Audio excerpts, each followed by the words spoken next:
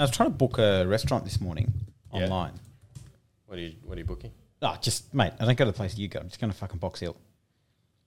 And The Vietnamese joint? Chinese.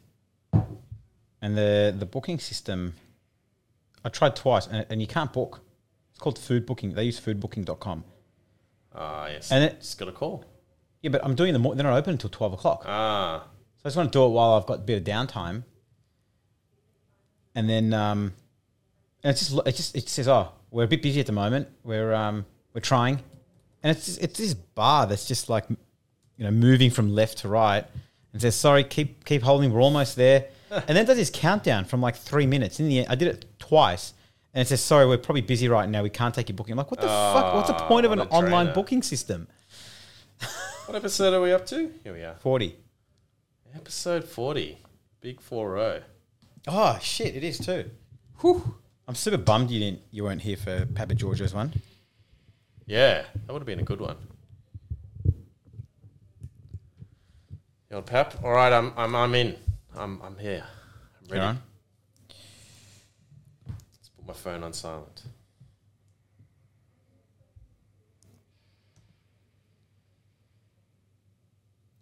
I'm listening to this really interesting podcast about a ex-CIA spy. You love these conspiracy. So good.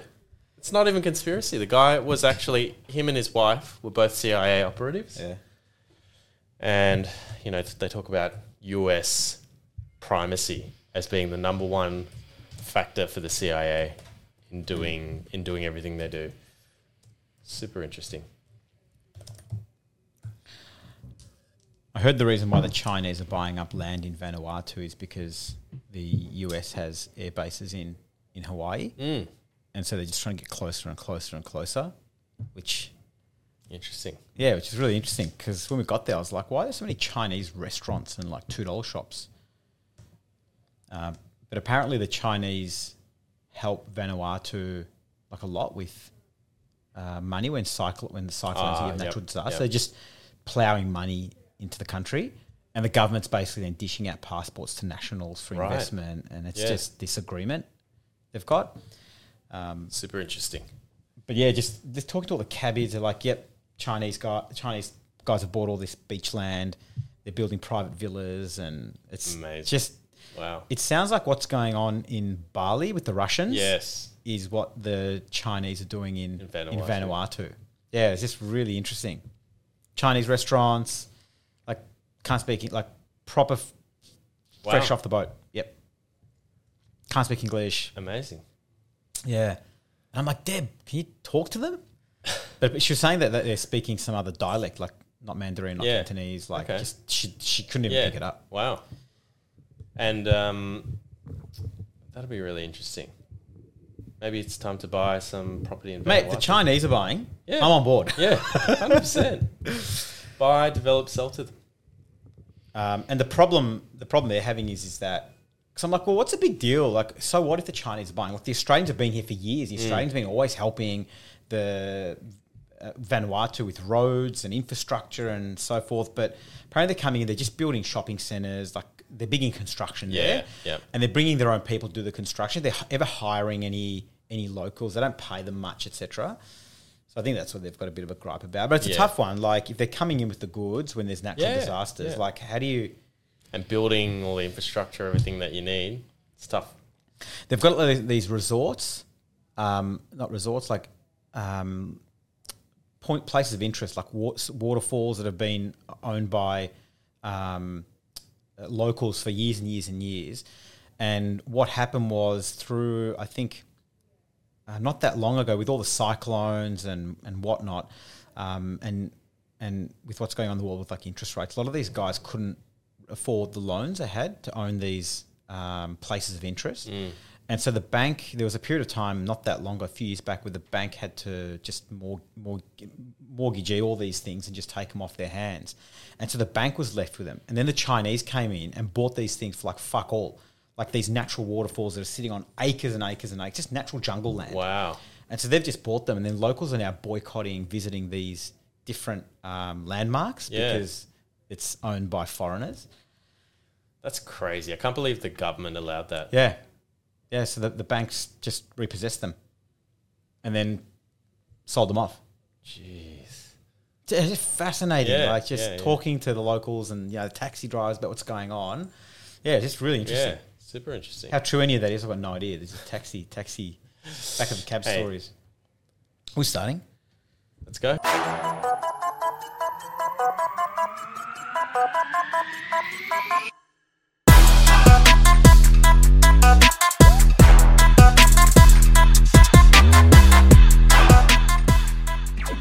All right, welcome everyone. Episode 40, the big 40. Are you 40 yet? You're not 40. Next year. Oh yeah, next year. It's a big milestone for us, the Wide Lens podcast. Episode 40, joined here by my co-host, John Sim. We're going to cover the latest topics in financial markets this week. It's awesome to be back. We had a couple of weeks off. John was absent for the chat with Andrew Papageorgiou of Realm Investment House a couple of weeks ago, which I'm pretty bummed about that you missed. Actually, that would have been a really good one for you to be involved in. But hopefully we'll get Papa back on in time. We're recording this on 28th of April, 2023 at 10:30 a.m. We'll get started on Rob's market wrap. I'll bring this first chart up. The major market indices over the course of the last 5 days. We've got the Australian stock market down 1%, the S&P 500 down 0.4%, the Nasdaq, which I want to talk about today, is up 0.3%. European stocks up 1.38%. Emerging markets down 0.75% over the week. And then I'll also bring up the year-to-date numbers as well. The big green one there, the big boss, the Nasdaq, up 20.6% in total return over the course of the current year. The Australian stock market up a bit under 5%. The S&P 500 up a bit under 8.7%. European stocks up 15.5%, and emerging markets plateauing and putting along up about 3%. What's really interesting to me is just that resurgence of the tech sector again. European stocks really, really pushing pretty hard. S&P 500's come back quite a bit. And the Australian stock market, for all it did during the back half of, or the Q4 of 2022 and some half of Q1 for 2023, it just seems like it just really started to slow down. And you can see that in the charts, just plateauing and not doing much else, whereas the European, US, and Nasdaq markets have just ripped up. Yeah, ripping up again. The interesting thing for me was the Nasdaq. It had its 5th best day of the year and its 8th one-day gain of 2% plus this year. And it's closing up 2.42% and just over 1% from a new high for the year as well. Just some fun facts here from Bespoke. The Nasdaq's average 1 month performance following prior 2% plus daily gains has been somewhat dependent on whether it closed above or below its 200-day moving average, with the above average returns when the 2% rally occurred when it was above that level. So currently the Nasdaq sitting above its 50-day moving average, and as well as its 200-day moving average. Since its inception in 1971, the Nasdaq has had 543 single-day moves of 2% plus, which works out to just over 10 per year. So this year's total of 8 so far is above the average pace. Bespoke had this really, really good chart, and I'm just going to bring this up in a second. And what it looks at is what does the Nasdaq do after we've had these 2% gains? So the first chart is Nasdaq performance after 2% up day. You can see what happens. So the blue is all 2% days. The green is when it's been above the 200-day moving average, and the red is below the 200-day moving average, and the grey is in all days. Just focus on the all days. The next day, the stock market's up slightly. up a little bit more the next week. The next month, it's up about 1%. But probably what was more interesting to me was the bottom pane of that chart, which was the probability of it being higher the next day, the next week, and the next month. And I've got some more interesting charts that I want to talk about, which we'll look at, that looks at why we could have potentially, I know you don't agree with this, but potentially cemented a bottom in the stock market, certainly in the short term. Yep. And I'll talk about those. My views are changing, but are they? Since when? Since yesterday? What happened between yesterday and this morning? I'll talk about inflation later. Here we go. I'm looking forward to this conversation. All right, let's get straight into it. Am I doing this one? Yeah. Another one almost bites the dust. Bloomberg had this article, First Republic stuck in standoff between US and banking industry. Regulators have been hoping that banks will hash out a rescue after they've already given them $30 billion. But firms are barking at doing more after depositing billions, $30 billion in fact. So they've had a big drop over the last 6 months, haven't they? Or well, the last week. Who? First Republic. First Republic. The stock's down 95%. So just quickly background. As we all know, we talked about on the pod in previous weeks, regulators came in and rescued SVB, Signature Bank, and then it happened really, really quickly, right?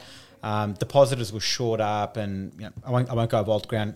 Hit up the previous episodes, but for a brief moment, it all looked like it was resolved. We were all good.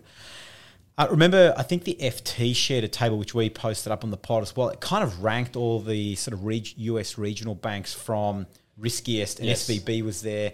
Interestingly, First Republic was sort of there as well, and we were joking about whether First Republic becomes the next one.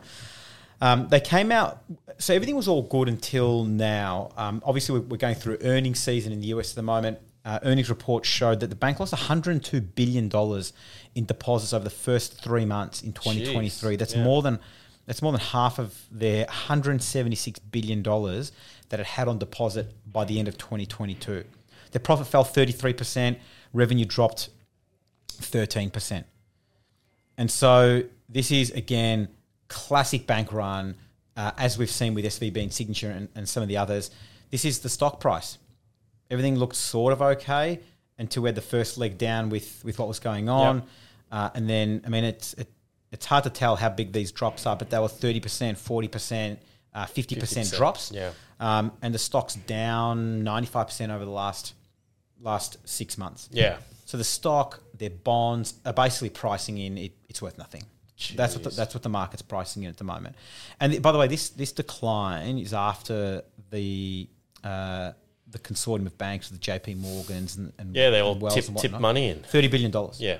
Into First Republic. And so there's So what are they going to do with that money now? They're going to leave it in there? Or they're, yeah. Most of the deposits are gone. I don't know where that $30 billion went, like what part of the balance sheet that sits on. But there's this massive divergence now. You're seeing these regional banks, and we've talked about this for some time, so I don't talk too long about it. But everyone's pulling their money out of the regional banks and putting it in the top tier banks. And we've seen like JP Morgan, I think Wells Fargo, they've had huge, enormous deposits. Not only that, we've also seen a massive uptick in money market funds. So money market funds, for those who don't know, they're sort of, think about it like managed funds, and they're a composition of things like short-term credit, some bonds, some cash. It's not a cash equivalent, but if you're getting the likes of 3 or 4%, which these regional banks have to pay to attract the deposit. The likes of a JP Morgan, they're telling you to fuck off. They're paying them like 0.5% because they don't need to pay the higher interest rate for the depositors to put the money with them. But what investors are doing and depositors are doing, they're still pulling money out of some of these big banks. Money market funds, and I think we talked about this a few weeks back, just absolutely skyrocketing. Whether there's a bubble in money market funds is yet to be seen, but I don't think that's a frenzy like asset class. I mean, it's backed by secure. No one needs to sell anything. It's secure. It's security, US security, US Treasury, and they're paying out about 5% per annum now. Yeah, I mean, if you can buy US Treasury bonds at 4 or 5%, 100%, why wouldn't you? if you don't need If you to don't. force to sell That's right. at below par, right? Yeah. So there's massive divergence now between the regionals, the big banks. So you're thinking this is an isolated story with First Republic, given I've heard that they're sort of more of a loss-making bank at the moment. They've got highly concentrated loans to, some wealthy individuals, and these loans are completely out of the money. Do you think there's a contagion there with other smaller regional banks as well, in terms of the same pool of credit that they're providing? I think the contagion is more around the whole sentiment issue, right? Like no one knows anything. Yeah. I don't think you can expect the average investor to understand a bank's balance sheet. Like we've talked about this before. Yeah. Like analysts, don't get it right all the time. How do you expect the average depositor to work out who they're going to deposit their money with? Yeah. And so if you're the average depositor, you're just going to go to the big banks. Surely you're going to go to the big banks and deposit your money with the big banks if that's where the confidence is. That's right. It's a sentiment thing, right? 100%. So I don't know if this is contagious to the extent that other banks have issues, because I've got no idea what the state of play is or the position of these banks. I mean, the question will be if they change the regulation for That's the thing. the regional banks now to have more stringent capital controls. Yeah, 100%. And look, this is something that's obviously come out. No one's predicted it. Those protocols and controls that were put in post GFC has helped the risks that we saw during the GFC, and this is a risk that we're now seeing that we're now going to fix, and maybe it won't happen during the next credit crunch. But for now, I think there is a divergence between smaller banks and larger banks. And to your point about concentration, it's what we saw with Credit Suisse. Still a big bank, but I mean they've had some issues for some time. So look, the standoff between regulators and the industry continues. What was impressive about regulators during the last crunch was that they came in swiftly, decisively, and they took action really quick. Notwithstanding some people may or may not agree with the action items they took, but nonetheless, it restored confidence really quickly. This one seems to be dragging out pretty far and long, and you can just tell by the stock price. Down 95%, bonds have shit themselves. The question is whether they can turn it around. I mean, I don't know. Whether anyone comes and picks it up, a larger bank, I mean, they'll have an uplift. I don't know, a one-off uplift down the track in the short run, but I don't know. We'll have to wait and see. Do you have any thoughts on that?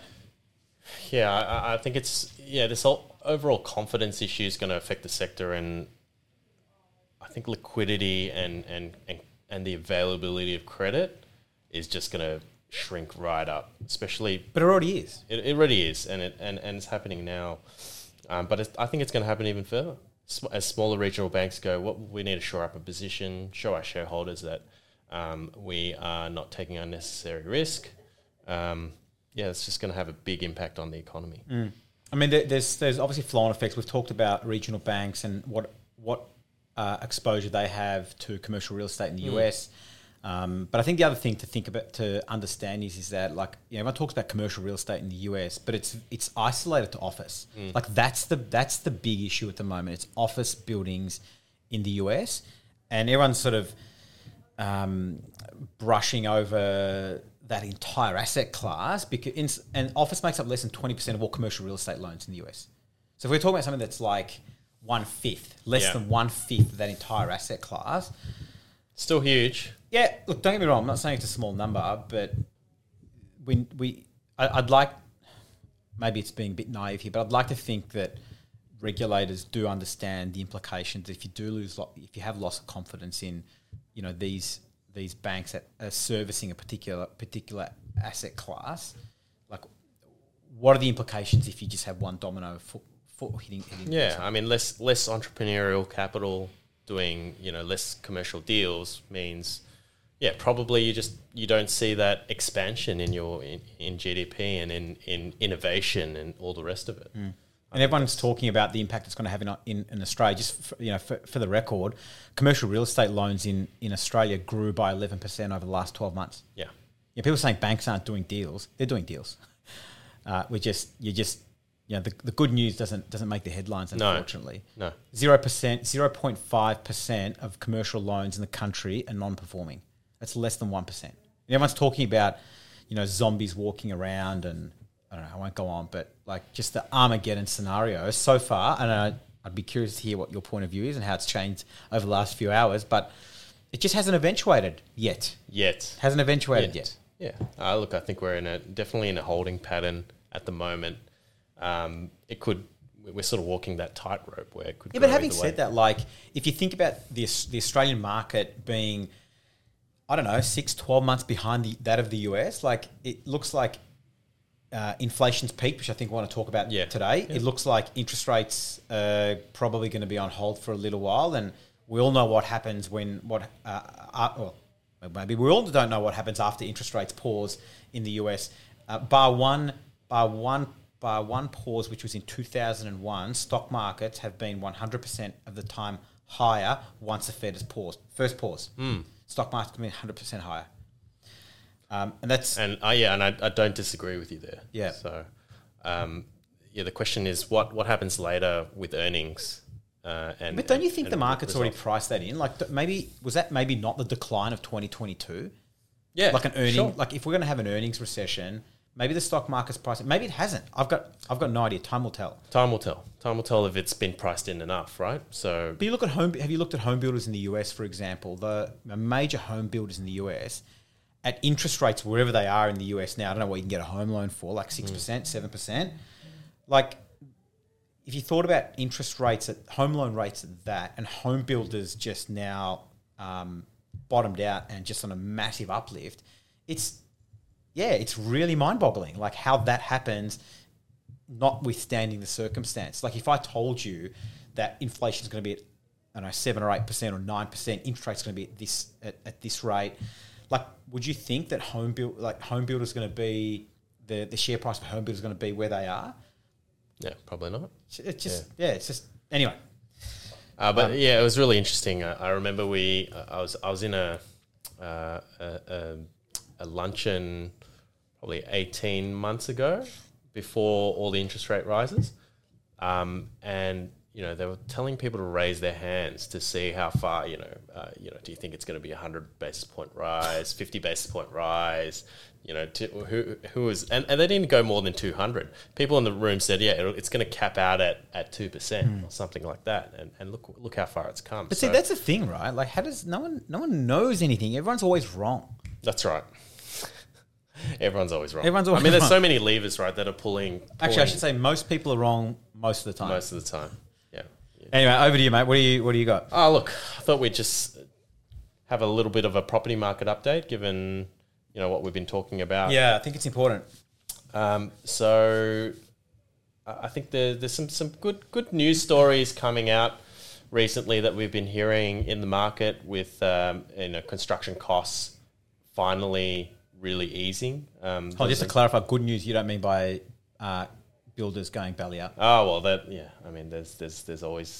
there's always those ones coming up. There's how many been now? 5, 6, 7 in the last couple of months that we've discussed. But the latest one's been the biggest one's been Porter Davis here in Victoria and Queensland. Yeah, they had how many homes? They had 1,700 homes affected across Victoria and Queensland. Who's going to pick these jobs up? Well, I spoke to a builder this week and he said we're not touching it. And this was a very, very large major builder in Victoria. They said, look... why would they touch it? Well, there's no point. Yeah. There's no incentive for them. Would the government step in and give them an incentive to jump in? Look, I think a lot of these homeowners are left in a rock and a hard place. They've paid deposit money. Some these are not cheap homes. Call it 600 to 800 grand homes, where your deposit money, call it 10%, right? 80 grand for a lot of people is quite a big sort of deposit, and you're stuck with an empty block of land. And where's your confidence then? Going, what happens if I go with the next builder and the same thing happens? And I speaking to that builder last week, he said the struggle he's having with purchases now is that they don't want to put the deposit money down. He goes, well, we've got to work together. You've got to put some money down to get the permit done, get everything ready to go, and I think that's the happy equilibrium where they pay for the pre-construction design works, all the rest of it, get the permit, and then you put your full deposit, knowing that hey, you're ready to start. But some of these people have got forget the deposits. Like these people have got slabs poured, gone. Yeah, someone's at frame stage. Like, yeah. Just for the record, ASIC data shows that. Take a guess how many companies in the construction sector have gone to liquidation so far in 2022, 2023. Just a guess. I don't know. I couldn't even place a number on it. 30, 50? 1,236. Oh, geez. But that's in the construction sector. So maybe they were, I don't know, providing maybe machinery to the construction. I don't know how far it extends, but 1,200 companies. I don't know whether that's high or low in the grand scheme of things. But yeah, I mean, these rising input costs haven't been helping. The supply chain delays haven't been helping. But you said the good news labour is shortage come down, haven't been helping. But yeah, look, it's starting to normalise according to CoreLogic. So CoreLogic, they have a Cordell Construction Cost Index which tracks the cost of the build of typical new homes, and that's returned to a growth rate of 0.9% over the first 3 months of 2023, a level not seen since March 2021. So. Oh right, so it's still that's big. It's less than half the quarterly growth rate for the same time in 2022, which was 1.9%, and a big slowdown from September quarter, which was a rise of growth of 4.7%. It's still high. Still very high, but it's normalizing. So it's coming back down to pre-2021 levels, which means it's on the right track. So yes, still relatively high, but coming back more in line with long-term averages. So what does that mean? Are you saying the prices aren't rising anymore? Rising as rapidly. Still rising. They're not falling. They're not falling. Right. They're just not rising as rapidly. Okay. Do we think pricing's going to come? We don't think pricing's coming down, do we? I don't. Well, unless we have a major recession, I can't see it coming down. Right. You've got rising fuel costs globally. We all know what's happening over in the Middle East. They've sort of constricted supply of oil, and there's all funny games with Russia selling oil to the Middle East. Does that feed into like inflation? Yeah, does that feed into inflation, or do like central banks look beyond that and look through that? Like if that has an influence on price. That's a good question. Like if you're cutting supply, right, it pushes prices up. Like that. Well, it pushes the input cost up to manufacture the materials, right? Because it takes energy to. I also think about like fuel, right? Like if you're filling up at the petrol station, right? Like that has an input into CPI as well, where the central banks look through. Yeah, that would be interesting. We'll get an economist or central bank economist on board to give you some insight into how they calculate all this stuff. It's probably a bit of a black box, really. But yeah, it's been a big issue for building contractors dealing with these cost issues and cash flow, and the demand for new homes supposedly for Porter Davis impacted on the group's liquidity as well, which caused it to go into administration. And it's not just home builders. Lloyd Group entered voluntary administration. So that's a Victorian construction company that specialises in infrastructure projects for the state and local government. So even they haven't been immune to rising costs. And with, I assume, fixed price contracts with the government, overheads, they have obviously felt the pain of everything that's happening. But hopefully now with construction costs moderating, this should help a lot of these construction businesses going forward. What does that mean though for buyers? Like, we've been listening to and hearing from a number of people in the industry talk about how it's still expensive to, per square meter to build. Yeah, whether it's we were at a conference yesterday where they were talking about the rise in construction costs and the impact that has on feasibility. So something's got to give, whether it's developer margin, builder's margin. There's not much fat there in builder's margin. So it's really developer's margin, or somebody's got to cough up the money. And you know, what does that mean for end values and gross realizable values of homes or projects, right? That's got to stack up. And if you've got an environment with continually rising construction costs, you know that you've got to improve your revenue, or somebody's got to take a hit on profit. Who do you think who's going to bear the brunt of that? Is it going to be everyone's going to chip in a little bit, or? Well, we've talked to some developers that have said we just can't pass the costs on because buyers are not going to take it, and so they've taken a haircut on profit margin, and that's I've heard that from a number of developers recently, where you know the return on costs have come down from, call it 17.5% return on costs down to 10%. So they've taken the brunt of it for now. But when you're looking at project feasibilities for new projects, I doubt they'd be assessing them on 10% return on cost. They're probably back up to 17.5%, right? So then the revenues have got to work to stack up the project to keep it going. Does this mean that prices for new stock are going to be higher? Yeah, I mean, you'd anticipate there'd be a new equilibrium, right? So it's just a supply-demand fundamental issue where if suddenly all these projects don't start because from a profitability perspective it doesn't work, then you're going to anticipate that there's going to be a big supply shortage, and therefore that should either increase, if we talk about resi, increase rental. Yeah, but it growth. does. It does. Right? And so this is the fundamental. It does increase rental growth, and therefore intrinsically increases your end value of product because you know on a rental yield basis you want 3 to 5%. Correct.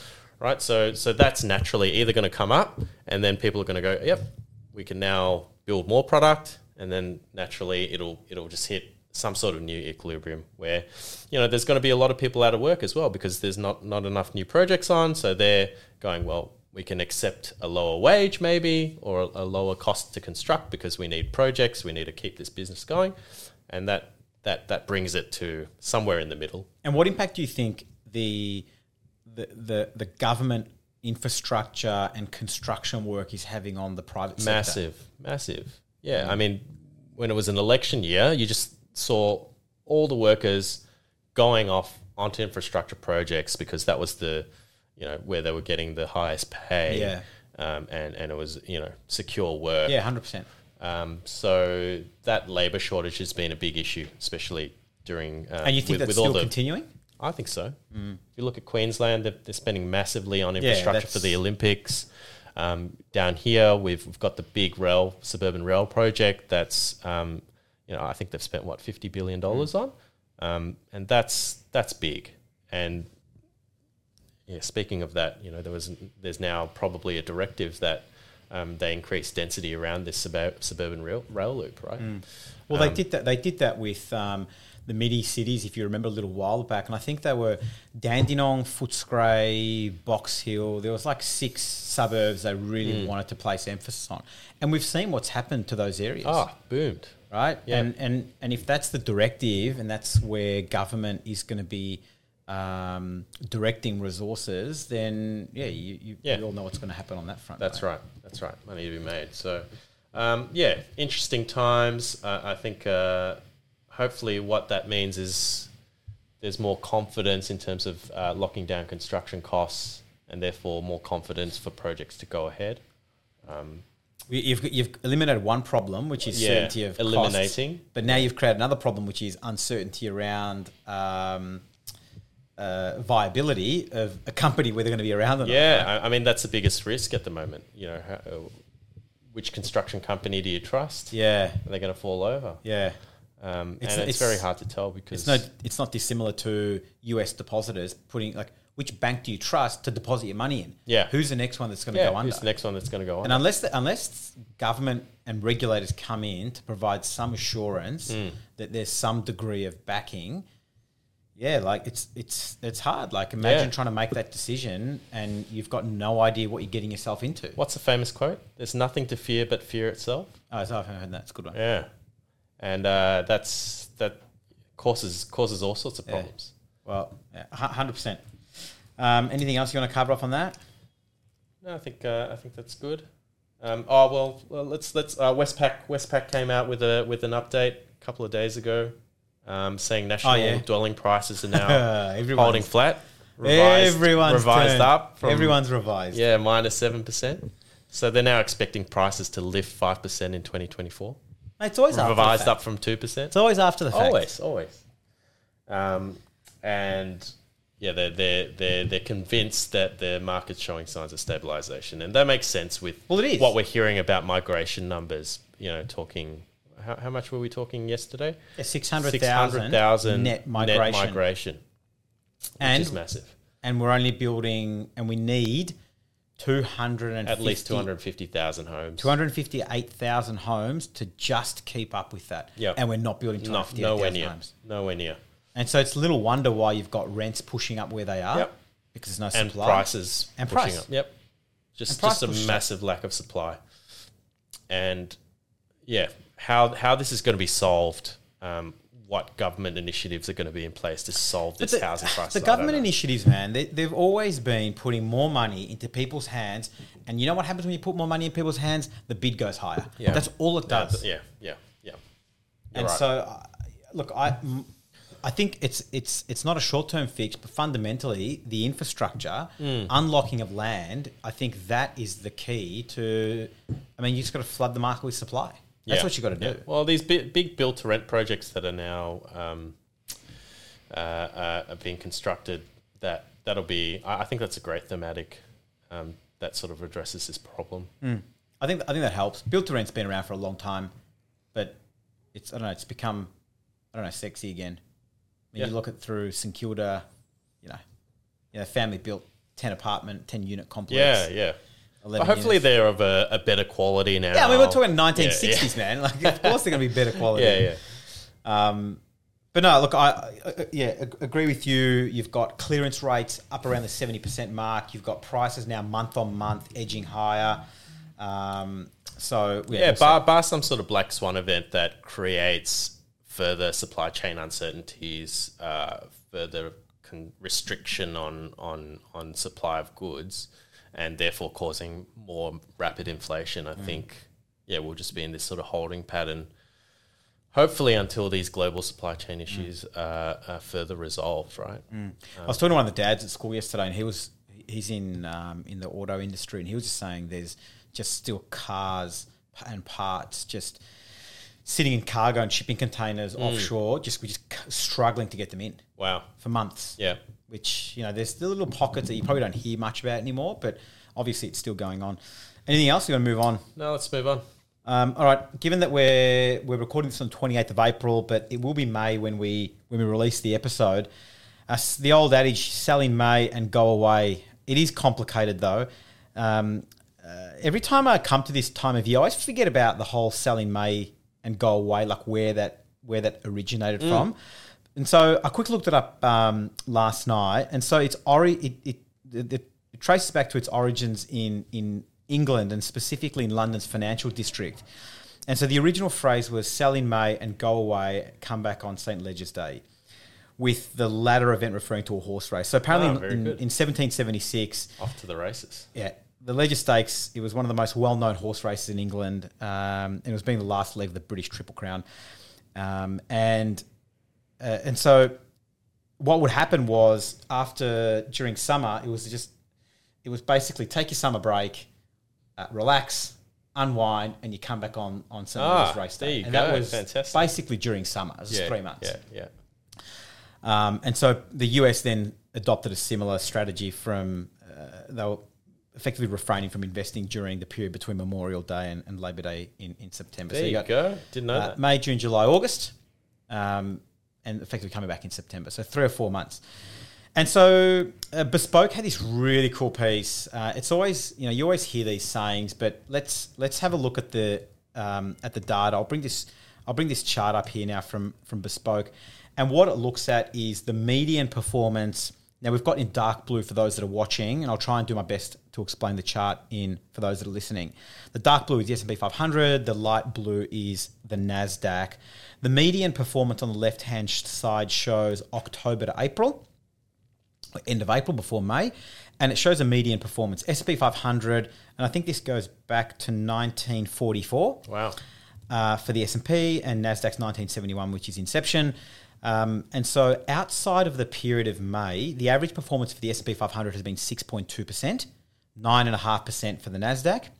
And for the period during May through to the end of September, the average return has been 3% for the S&P 500, 2.2% for the NASDAQ. So you can start to see a divergence in returns once you start isolating them. And on the right-hand side then, what Bespoke have done is broken it down into the percentage of time it was positive. S&P 500, and the NASDAQ, I'd say 75% of the time, it's positive outside of the Sally May go away. And during the Sally May go away, it's 65% of the time. So look, when looking at these numbers, I thought, yeah, there's a difference in the return, but in terms of the positive skew, it's not that big of a number. It's 65 and 75% of the time, 10 percentage points.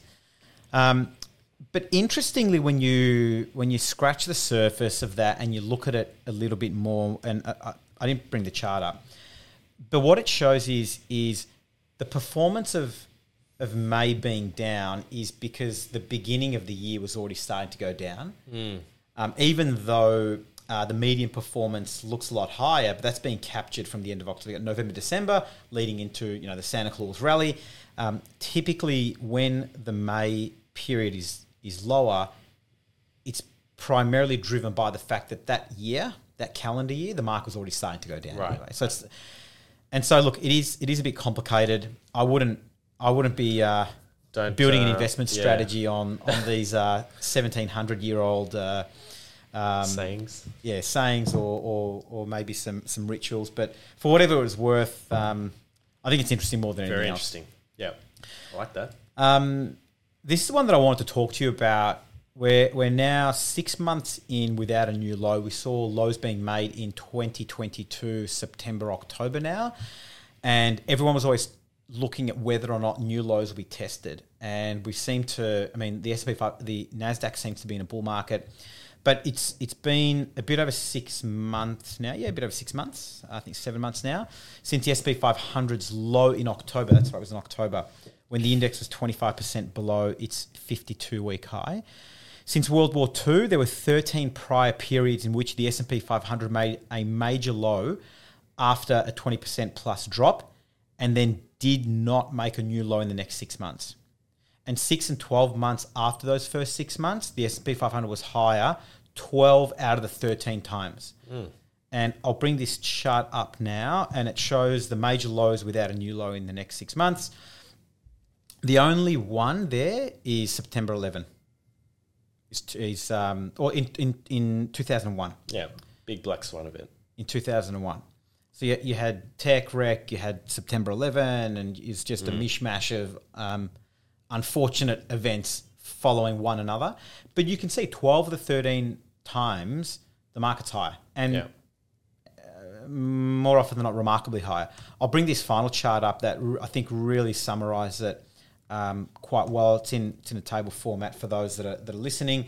But it looks at, in each of those circumstances where we saw a new low after a 20% plus decline, 1 week, 1 month, 3 months, 6 months, and 1 year later, I might just focus on maybe 3 months onwards because it's probably as long term as you want to see. The average return 3 months later was a bit under 7%, and it was positive almost 85% of the time. 6 months later, the average return was up about 9%, 92% of the time. 1 year later, the average return was up 14.4% of the time. Sorry, 14.4% average return, positive 92% of the time 1 year later when we've gone through what we've just gone through. Wow. So, like, when I see stuff like this, look, I might be confirmation bias, but I get pretty optimistic and pretty bullish when I see this stuff. So, look, I'm pretty bullish for the next 3, 6, and 12 months for the reasons I've just gone through. Anything you want to add to this? Do you agree? Disagree? What are your thoughts? It's an interesting one. Like everything I'm hearing anecdotally from people in the market, speaking to people doing IPOs and placements, is it's really hard to raise cash. Sure. And businesses have big cash flow issues and they're struggling. So that... But that's now. That's now. And that's sometimes doesn't marry up to what the stock market does, right? At all. Because the stock market's looking ahead. It's looking ahead. So, yeah, it's a really interesting one, having that disconnect between what you see day to day and what you're hearing from people and what the market's doing. And I think, I don't disagree with you. Probably this is not my opinion. This is just the facts, right? Yeah. And so the anecdote that you provide, like I think about in this instance, the next 6 months, 12 months is higher. Like things are going to get better. It's chicken egg, right? So is it the stock market that's going up and then creating some positivity around the market, and then those guys or girls that want to IPO, the market's more receptive. We're getting more IPOs, and then each just feeds off each other. Which this is the outcome of all the things that you're talking about. That's right, the momentum. And I just wonder whether that's a thing. And I'm sure it's coming. I mean, it always comes in cycles. So I mean, these data points, that's really interesting. Yeah, really interesting. And everyone's talking about 2024 being much better. I mean, next year's always going to be better, right? It's like a shitty footy club team. Next year's always going to be better. Yeah, people forget and then say, But it's always next year, right? Everyone's talking about a second half 2023 recession now. But we're all talking about positive 2024. So that makes sense. Right? So next year, maybe it works out. Yep. So look, I'm bullish. I'm optimistic. I like it. It's good to be bullish. Good to be optimistic. A few other things I want to wrap up on this topic, and I'll start sharing some charts here. Maybe you might have a point of view on this. Let me quickly go through them, and then let me know what you think. The first one is 12-month percentage change in CPI for Australia and the US. We had a peak of about 9% in the US. Now we're down to where's the orange number? 5. The Australian, what did we peak in Australia? Was it like 8% or something like that? We're down to 7. And what it looks like, certainly in the US, a clear turnaround. Like inflation's turned the corner. And yeah, I mean, never say never, but for now, it looks like it's cemented that. And I think the Australian market is following suit. You can see it's a little bit of a lag there in the US, but I reckon, especially coming with the numbers coming out a couple of days ago, I reckon we're just going to see a very slow and steady decline. I mean, there was a 10% reduction in the rate of inflation over the last 12 months. That's the first one. What's the second one? Aussie interest rates. This one I thought was interesting because I'll bring the US one up in a second. The Australian 10-year government bond yield is sitting at 3.5%. The RBA cash rate is sitting at 3.6%. What the market's telling us now, I think we're done. Yeah. In terms of rate hikes. Yep. So that's chart number 2. And chart number 3 is the US interest rates. This is a big discrepancy. Federal funds target rate at 5, US 10-year Treasury 3.4. That is like going back into the last 33 years, we have never seen such a discrepancy between the Fed funds rate and the 10-year Treasury yield. Yep. So I leave those there, and I think that's real food for thought. And I'll wrap up on this final chart from Torsten Slock of Apollo. Fed sentiment index is starting to turn more dovish. And you can see by the green line, we've gone from peak hawkishness early this year, and we've been on a pretty bit of a downward trend, and we're getting close to dovish territory now. Apollo say running the Fed minutes through a natural language processing model shows that the Fed is starting to turn more dovish, suggesting that we're approaching the peak in this rate hike cycle, and the Fed is worrying less about inflation and more about the tighter credit conditions and the associated ongoing slowing in growth. And I think Apollo's nailed it. I think the inflation issues becoming less Yeah. of an issue now, Yeah. and we're now It's been- starting to consider the consequences of our actions over the course of the last 12 months. That's or right. 6 to 9 months. And it's going to be troubling if it's a rapid deterioration in growth and a real Yep. tightening of credit conditions. It's going to be a big issue for Do you reckon we're holding? RBA's meeting next week? I suspect so. I reckon we'll hold again? Yeah, I suspect so. All right. Let it play through. Do you want to add anything to that? Or But what do I know? No, I won't add we know anything. nothing. Yeah, that's good. I like that. Any comments, or you want to? No, I completely agree with you. I think this, they've knocked it on the head with inflation, and that's a good thing. And now they're going to have to worry about the consequences. Oh, you haven't shared your point of view. Like you said, you're changing your mind. Yeah, I look, all these discussions fit right into what I've been thinking recently in terms of where we are in the cycle and have they effectively dealt with this rampant inflation. I think we're reaching the peak. Yeah. Okay. What do you throw over you? What do you got? Last one I've got is breaking news. Australia seeking to fix a broken immigration program after review. So Australia's broken immigration program. Yeah. So what they're saying is that it's overly complicated. It's open to exploit. There's people that are basically gaming the system. I think there's 1.8 million guest workers who are permanently temporary. Ah, yeah, okay. Right? Shout out to all of our migration lawyer friends out there. Yeah. Good job. We talked about net migration this year. There's some articles saying that's 300,000. I think we heard yesterday from CBRE head of research that it was 600,000. So 300,000 was 25% higher than the Treasury forecast. So 600,000, I assume, is 50% higher than the Treasury forecast, which is massive. And we need migration to stimulate this economy, to basically pay for all our sins. I think there was a lot of handouts and incentives during COVID. Trying to raise taxes everywhere, and I think during they were deporting like hospitality workers. They were deporting. Oh yeah, it's crazy.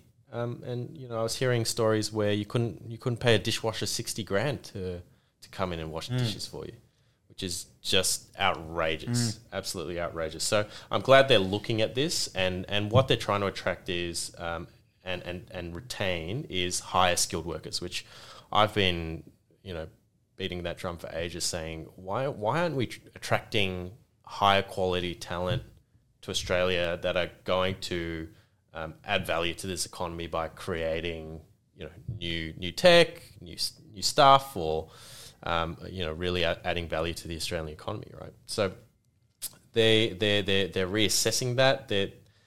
They're saying, well, with unemployment hovering around 3.5%, there's still massive skilled labour shortages in a number of industries, including aged care, health, defence. And they're recalibrating these testings to ensure that they're finding the right human capital to make the best, greatest long-term economic contributions to the economy. So what have they done? They've increased the income threshold for skilled migration. Oh, right. So that's gone from 53,900 to 70,000, and that's going to raise the bar on types of jobs. Naturally, naturally that are basically going to be higher skilled workers, and giving them a pathway to permanent residency, which I think is a really good thing. Same story with students.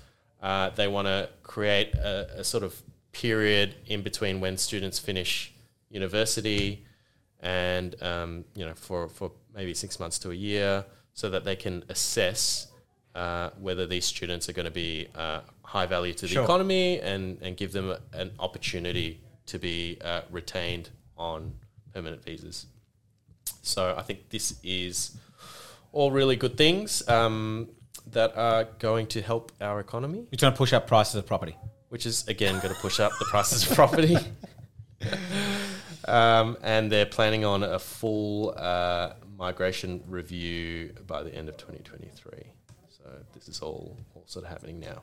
Yeah, look, the migration numbers are massive, man. I don't know if you've been looking at them, but I think we published some numbers at BWM report, Ecom Capital's report, and just migration has just through the roof. Well, if you think about it, we are, we've got good health, good education system, clean air, clean food, clean water, safe. Political stability. Geopolitical stability. We are basically an island away from with shit all weather. well, down here, maybe not further up north, but away from all the issues of the rest of the world, really.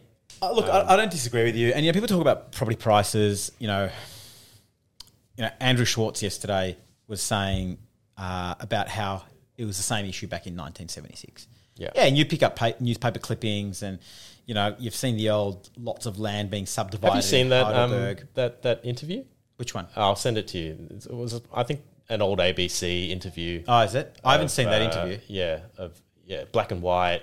They were interviewing people with blocks of land. Yeah, they were paying like $1,000 for big parcels. I can't even remember what measurement they were using. It wasn't your standard square meters back then. But it's just amazing. And they were saying how $2,000, $3,000 for the block was too expensive. So I think I agree. Like, it's always been the thing. As population grows as well, it's going to be a natural problem. And the issue we have is we have such high degree of concentration in major cities.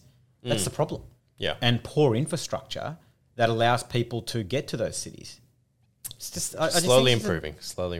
Yeah, let's move on and we'll wrap up. What do you got for director's cuts? Take a look at this photo. This is pretty amazing. In Bangladesh, they've got floating. What is that? Floating hydroponic farms. How's it floating? Like what's holding the dirt? Yeah, it's amazing. So what they're using is basically rectangular floating rafts that are made with tightly knit weeds known as water hyacinths, and they're bolstered by bamboo poles.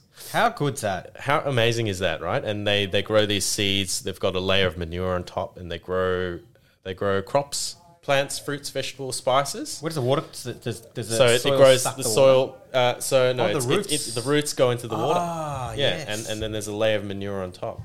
Yeah, wow. And so what they're saying is with global warming and rising water and flooding, these things can be built really quickly, and they rise with the tide, and if there's a cyclone, they could be rebuilt really quickly. Fascinating. Yeah, it's amazing. So low cost way of creating viable food produce, and talk about innovation. And this has been around for 400 years, by the way. It's like built to rent. It's been around for fucking 70 years. We're talking about it like it's a new thing. Oh, no. Amazing. Anyway, I was really impressed with that. I thought that was pretty cool. Yeah, fascinating. Yep. The other one I had a little clip from Twitter from CommSec. It has taken 3 months to cut monthly inflation numbers by around 2 percentage points. That matches the run-up in the 3 months to March 2022. So it's certainly possible for inflation to return to 2 to 3% target band by the end of 2023. That's very insightful. There you go. Well, on CommSec, it's a good quality content there. That's interesting. So if we're getting back to target by the end of the year, if you're falling by about 10% every month, your 7 goes to 6.3. Goes to 5.5. Yep. Doesn't take long. Yeah, that's interesting. That wouldn't surprise me. Put it that way. Do you want to go through to your tips and recs? Yeah, cool. I got 2. I was overseas in sunny Vanuatu over the school holidays, and so I had a bit of time I didn't bring my laptop either. Good. So glad you got some downtime. Yeah, no, it really was. But I did have my phone. Reviewing work and docs on the phone is not ideal after you've had a 21-year-old Glenfiddich by the pool while the kids are in there at about 8 o'clock. Slaving away. This guy. 2 shows that I watched, or 1 show, 1 movie. Have you seen Beef on Netflix? I've seen the first episode, so I haven't had time to go through it, but the guy looks like you. Like the guy is you. His name's Steven. Yeah, I think so. In real life. Oh, okay. I don't know what his real life name is. I'm like, that's John. So anyway, for those who haven't seen Beef, Amy Wong, what's her name? Yeah, the comedian. Yeah, Funny. she's so good. Yeah, she was really good. So it's 8 episode, just a short one season series. Yeah, synopsis. I mean, there's no real storyline to it. It's just these two. They're showing their lives, right? Yeah, two distinct lives, and they cross paths at a big shopping center, and their respective road rage just starts to entangle their lives in a comedy of errors, and it's funny. You're on your edge sometimes. So I watched all of them. Oh, good. I won't ruin the ending. Yeah, don't ruin it for me. Highly, highly recommended. It's funny. It's quirky. There's a bit of action involved as well. But you just think, how do the directors possibly think about even this next thing happening? But highly recommended if you haven't seen Beef. The other one was King Richard. Have you seen King Richard? Will Smith. It's the Serena Williams. Yeah, Williams. Yeah, I saw part of it. Yep. Man, Yeah. Will Smith, just hands down, is just a fucking god. Yeah. He's so good. It's about a 2.5 hour movie. So from Brizzy to Port Villa, 2 hour, 40-minute trip was done for me. 2.5 hours for the movie. But it just shows the insight into and a real behind the scenes. You're literally sitting in the family's living room as to what he was going. And he had this plan. He wrote a plan. You know, it all sounds very motivating and inspirational. It's a very heartwarming movie, but at the same time, you just think about like, what does that do to a child? Like, what does that do to their childhood? How does that? What is it that you don't see on the TV and the glossy magazines? Like, you see these two super successful, super talented tennis players, and they're arguably the best female players that ever lived. And that's all good and well, and it's absolutely inspirational. But you know what? Greatness like that can only be achieved through hardship, I reckon. Why can't you achieve greatness without you're not as hardship? motivated to? I think that there's a discipline and a mental psychological element to it to really move out of that comfort zone and want to achieve something greater. If you're too comfortable, you're not gonna probably not gonna strive that hard. But I just look. I'm sure there are lots of successful people that have not had. You know, if you talk about relatively speaking, maybe didn't have to push as hard as somebody else did to achieve success in another field. And I'm not saying for 1 second that is the only way to achieve success. I'm not saying that's the only way. No, but also just think about what impact does that have on the children? Like, I just wonder. And then when, they have children, do they want their children to have the life they had? Or, typically when you have children, like you and I both know, have a better...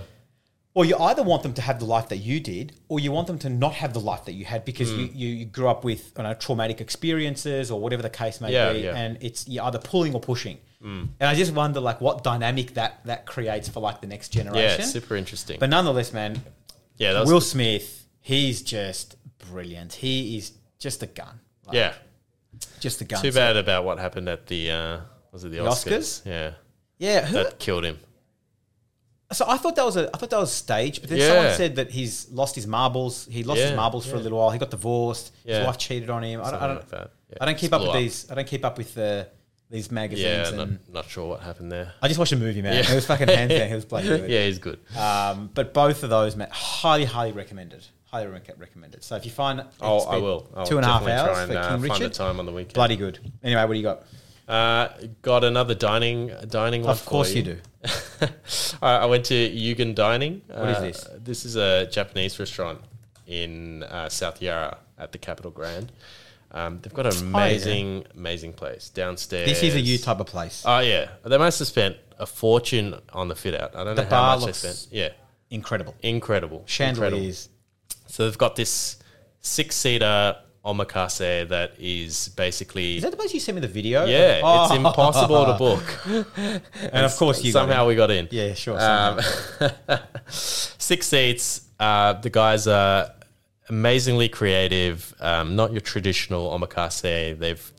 They spend an inordinate amount of time thinking about the dishes and how to present that over something like 27 courses. You had 27 courses? Something like 27 courses.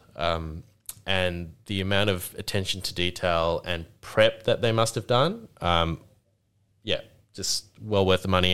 And we had Sam serving us, the chef there, and he was amazing. Yeah. Amazing. Best time. Yeah, wow. Not cheap. Not cheap, I was going to say. Not cheap. I was just having a look at their Instagram. Not cheap. I think it was, call it $350 a head, including... It's a special including occasion kind alcohol. of place. It's It's not a a very place to take your kids. That's no way. 6 seats. You can't take your kids, mate. There's only 6 seats in this bar area anyway. But I definitely recommend it for a special occasion. I'll let you know how my Chinese restaurant on yes, please. White Horse Road in Box Hill goes tonight. It's just as good, I'm sure. Just as tasty. All right, let's wrap up. We're back. We're back next week. Hit us up on LinkedIn, Spotify, Apple Podcasts, and Google. We'll catch you next week. See ya. My name's Robert Baharian, and I'm the founder and CEO of Baharian Wealth Management, AFSL 526798. The information contained in this podcast by me and or our guests may include general advice and does not consider your personal circumstances. You should seek personal advice from a registered financial advisor who can consider whether the general advice is right for you.